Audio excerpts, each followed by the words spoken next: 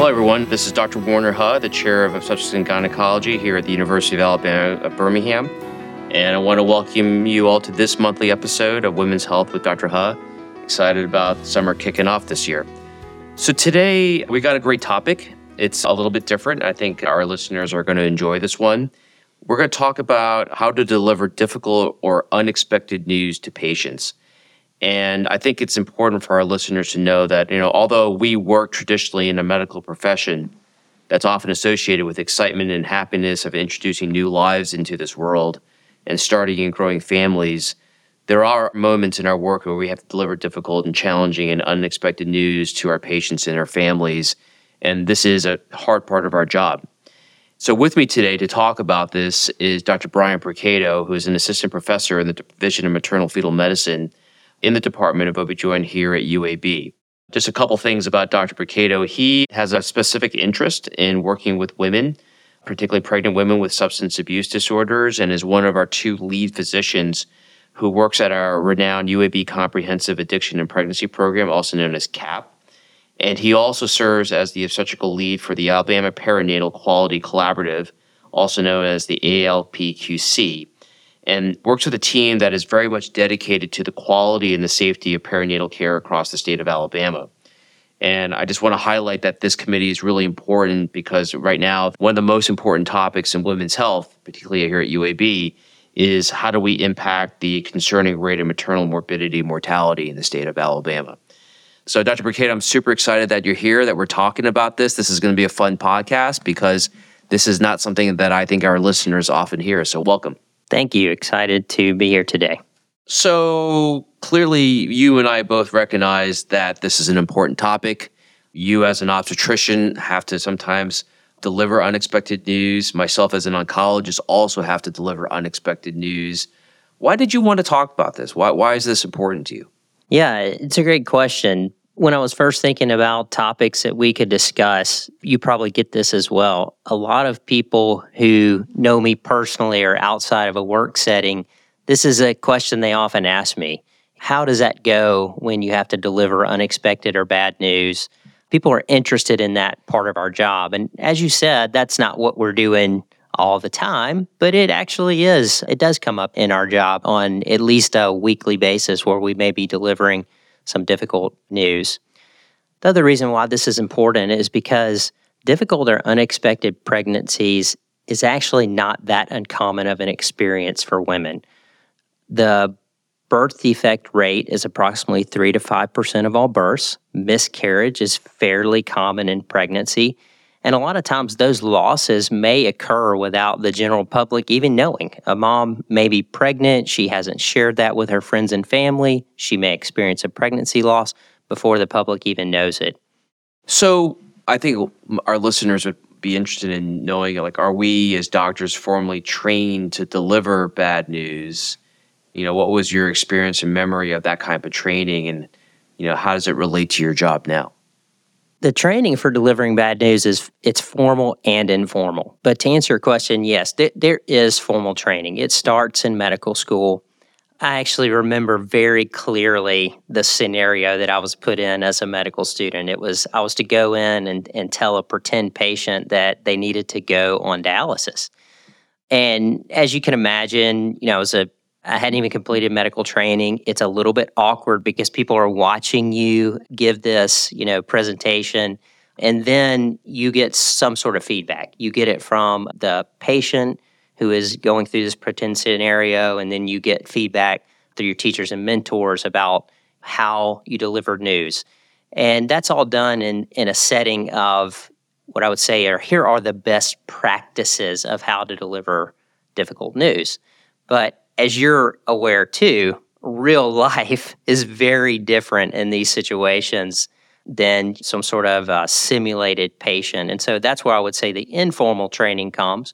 And medicine is ultimately still an apprentice-style teaching. We don't just go in blind into cases that we've never dealt with. We typically are with an attending physician or who our teacher physician is. We're going to watch how they do this. Hopefully we have some conversation about that. And you get to sort of see this happen where you're not ultimately delivering that news. So that's how I would say most of us were trained.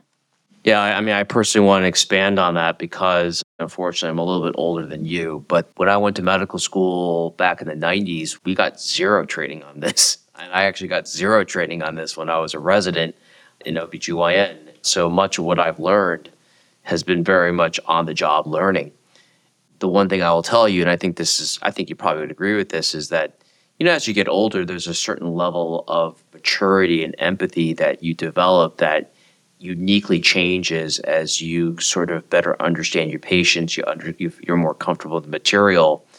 And so the way I deliver this type of difficult news is very different than the way I delivered it when I was younger. I think it's purely a function of maturity, right?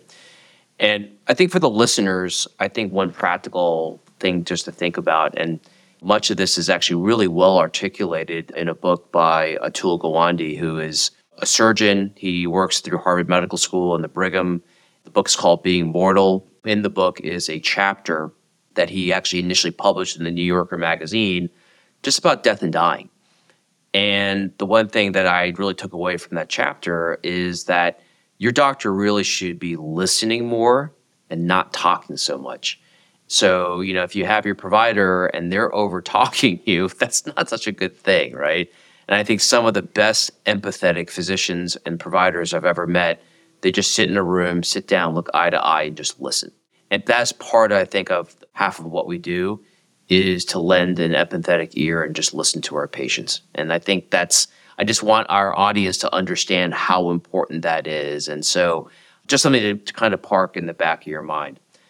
So let me ask you this, Dr. Mercado. So what do you say to someone who has experienced a difficult pregnancy where they experience receiving bad news and they want to be pregnant in the future? How do you reconcile that? Because I can imagine that it's traumatic to have potentially an unexpected outcome, maybe a pregnancy loss or something related, and they're talking about getting pregnant again. Talk to me a little bit how you approach that.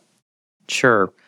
Actually, this scenario is fairly common, that I may be seeing someone for their pregnancy when a lot of what we're there to talk about is what happened in a prior pregnancy. So maybe they experience a pregnancy loss or have a child that has a birth defect or a genetic syndrome, and they're pregnant again, and here they are sitting in front of me. We also sometimes will see patients before pregnancy discuss, hey, what is the chances of something like this happening again? So we may see them in anticipating pregnancy. And first, I would say, I love it when this person, mom, is wanting to be pregnant again. I think that's a healthy sign that she may have experienced this, but she's willing to take that risk again. And it points to the resiliency of women. It points to bravery and so many aspects that when I see someone desiring pregnancy again who have been through something difficult, I think that's wonderful when they come to us and say, hey, I want to be pregnant again. But for those who have experienced a difficult pregnancy, and especially if they've received news in a way that, was almost a traumatic experience, I would say, and even receiving the news, the most important thing is to talk to someone. So I will often ask a question like this: what was it like when you learned that your baby or developing baby had X, Y, and Z? You can learn a lot from that question, but it allows me to gauge a little bit, where are they in that grieving process? And if they're still, I would say, in that process that maybe they haven't talked through the whole scenario, that's when I'll really encourage them. We need to start talking about it. It's important that you told me. It's important that your providers know where you are. I always tell people, please don't try to grin and bear it. Emotional weight, it doesn't work if we just try to power our way through. A lot of times we'll see moms, they present with more like anxiety or depression. And what we come to find out is they may just be dealing with still severe grief from a prior pregnancy. And so talking to someone is important. And if you could tell your provider that, if they talk to me, I may even recommend they talk to someone professionally. There may be folks that there's tons of resources, as you're aware, but it may be that they need to speak to someone professionally. Someone said to me once that sadness is an honoring emotion. And I think a lot of folks are afraid to feel the sadness because they think if I'm sad, I'll get stuck in it. It means I'm not ready to move forward. But I always encourage moms, it's okay to feel the sadness. It's normal to feel the sadness. If I'm pregnant now and I had a difficult pregnancy last time, it's okay to feel that sadness. You're not going to harm your current pregnancy. You're not going to make, something happen bad just by being sad, but it may be a sign that there's more sort of work to do or to talk through or to deal with maybe a counselor or something. No, I think that's great. I like that. I like that comment about sadness being a nurturing emotion. That's a great way to put it. And I think that, we all grieve at some point of our lives, and sadness is something that you can't just bottle up. But I feel like you mentioned that different people have different mechanisms of sadness and how to express that. And but I think the mistake is not to let it come out, because I think people harbor a lot of anxiety, trauma, and I think that the best way to get that out is literally just to get it out. So I know this is a question that I'm very curious to hear what you have to say, and one that I think is important is, what is the role of the family or loved one of a person experiencing a difficult pregnancy? And before you answer, on the oncology side, as a provider or physician, I really feel like I'm not just caring for the patient, I'm actually caring for the entire family. And in many circumstances, I find I actually talk more to the family than I do to the patient. And that's important because, we all have to be on the same page and supportive of the patient. But I'm curious about what you think the role of the family or a loved one is. This question, it makes me think of a story to illustrate that how the family can play a role. I had a patient who unfortunately experienced a pregnancy loss, and I saw her maybe 6 or 8 weeks afterwards the event, and she looked really good to me, and I said, how are you doing? How are things going? And she said, actually, I'm doing okay. Some days are better than others, but I'm having a problem that my mother-in-law texts me every day to tell me, how sad she is, this kind of thing. And then my dad is calling me every day because he's worried that my grief is going to move into depression. And he's constantly checking on me to make sure I'm not depressed. She said to me, she goes, actually, I think I'm doing pretty good. It's just that one side of my family is making me constantly talk about it, and then the other side is not letting me talk about it at all. That's kind of, I hope that's somewhat of, kind of a humorous story.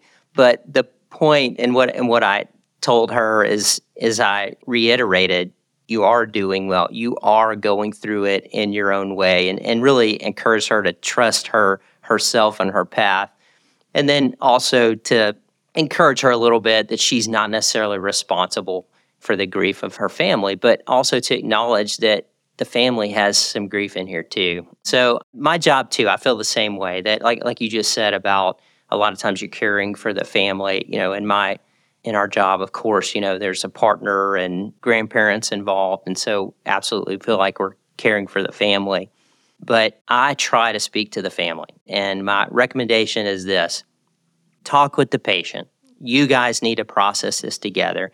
And then you need somebody that's not so directly impacted. Hopefully there's a friend, someone, church member, pastor, someone else, an aunt or an uncle who may not be so directly related. And then similarly, as patients, there are resources and support groups for family specifically. And so that's why it's important that if these issues are there, that it's brought up to the provider, that hopefully we can point you in the right direction. No, I think that's great. And I love that anecdote as well, because I see that all the time on the cancer side as well. It's the patient inadvertently is getting squeezed by both sides. But just some closing thoughts, and I just would welcome your thoughts on this, is what I've learned since becoming the chair of the Department of OBGYN is that, I really do think that we need to do a better job at supporting women that have a first trimester pregnancy loss. They have some bleeding, they pass a pregnancy, and I think sometimes we just instinctually like, okay, you're fine. You get back to work and what you're doing. And there is as much of a grieving process as it is for someone later in pregnancy who has a pregnancy loss. So, one of the things I'm very committed to with my leadership team is understanding that how do we provide those psychosocial counseling services that I think are much needed. It's a very vulnerable time for a woman. And I think as a group, we could do much better. I think we do good, but I think we can do much better. So I think that's one thing that I've noticed. The other thing I just want to share with the audience, and I know that you agree with this, we've been doing these podcasts for about 2 years now. We've been sharing a lot of sort of factual medical information, some medical input and advice in terms of how to manage certain problems. But this is the part of what we call the art of medicine that is really hard to teach. I think we talked about that. For me, it's so aspirational because, when I can sit down and talk about a really hard subject or topic and click with the patient and their family, for me, it's something just so magical and so rewarding and kind of reinforces why I made that decision to go to medical school, almost 30 years ago. But it's hard and it takes a lot of time to hone those skills. And so I would just love to know your general thoughts on those two topics. So, Yeah, those are great thoughts, topics. The first question about first trimester pregnancy loss, you said earlier about the importance of listening. In my patients who experience a first trimester pregnancy loss, that's where it is important to gauge, have that relationship, because over the years, I've come to realize that the way that may impact someone can be vastly different. Some women may be able to move through that process very quickly. Why that is, I have some theories, but I don't know. Where others, that may be life-altering, devastating. The amount of grief may be similar to someone who loses a pregnancy much later. And it's important. That's where that relationship is so important, right? Is to know, gauge, check up on your patient.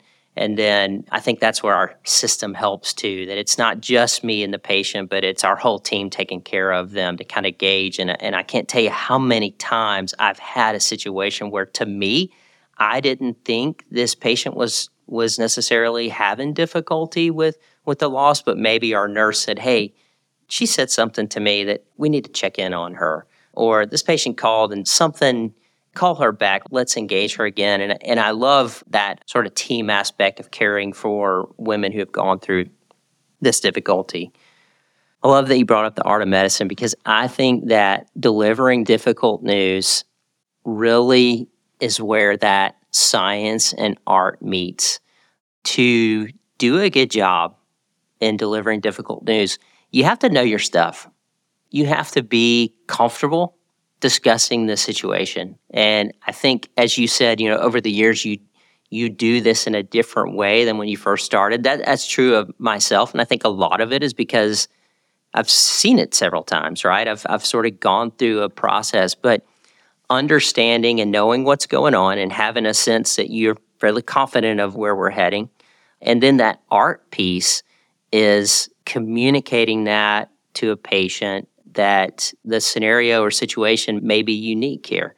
And if I go back to one of the first things we said is it's a common question that people ask me about my job. And a lot of times they say something like, I don't know how you do that.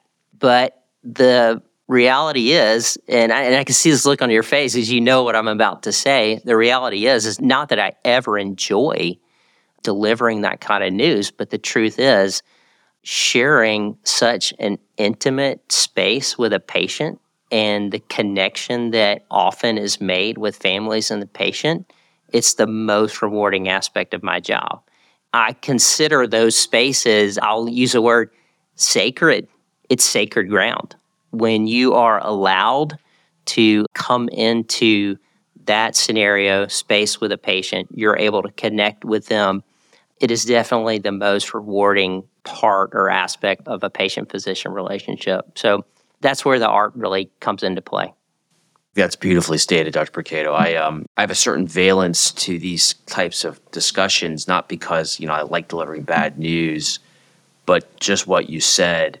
these conversations bring out the most fundamental aspects of our humanity, what makes us unique, and how we identify with other individuals. And again, it's hard, but I think that for the listeners, it's important for you to hear that for your providers, that there is really something that we hold sacred and it's important to us. And when we deliver the bad news and we do it empathetically and well, it really feels like we're doing our job well in turn. So, well, again, I'd like to thank you, Dr. Burkett. This is awesome. I think it was a fantastic discussion about how to deliver unexpected or difficult news. And in fact, just listening to you right now, I'm actually thinking about creating sort of a tangential podcast that talks about some of these sort of subjective issues in medicine and things I think that we need to relay to our listeners and the general public and our patients about what's going through our minds, right? And how to extract more value out of your relationship with your physician or provider. So this, to me, was really